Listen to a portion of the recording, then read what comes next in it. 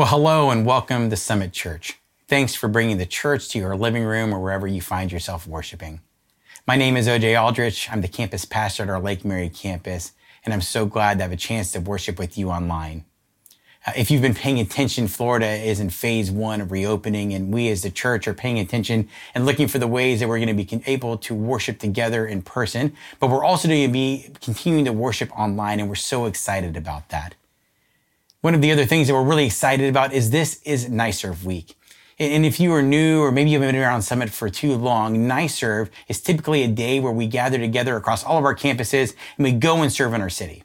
We put on our NYSERV shirt, as you see, I have mine on today. We sign up for projects, we partner with local community partners, and we go out and make a difference. And this year, though we find ourselves in a bit of a different situation, NYSERV is still happening, and you are invited, and we would love for you to participate. Whether this is your first time at Summit or you've been coming for years, there is something for you to do and a way for you to participate. My encouragement would be to go to nyserv.org or follow the link on the sermon page.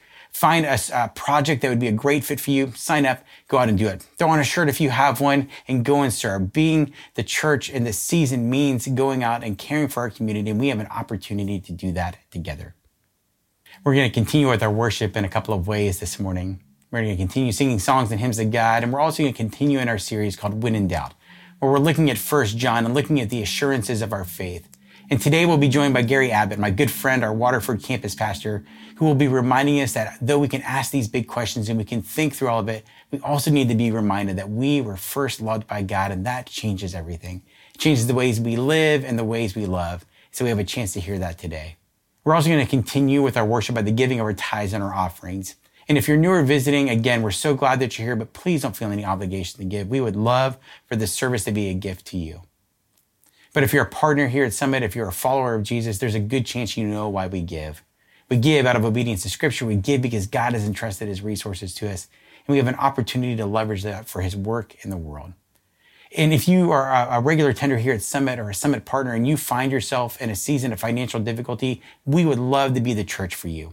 There is a link on the bottom of the sermon page where you can find out more about the Bridge Grant program and ways that we can partner with you and come alongside of you in this season. And we would love to do that. So take a look at that.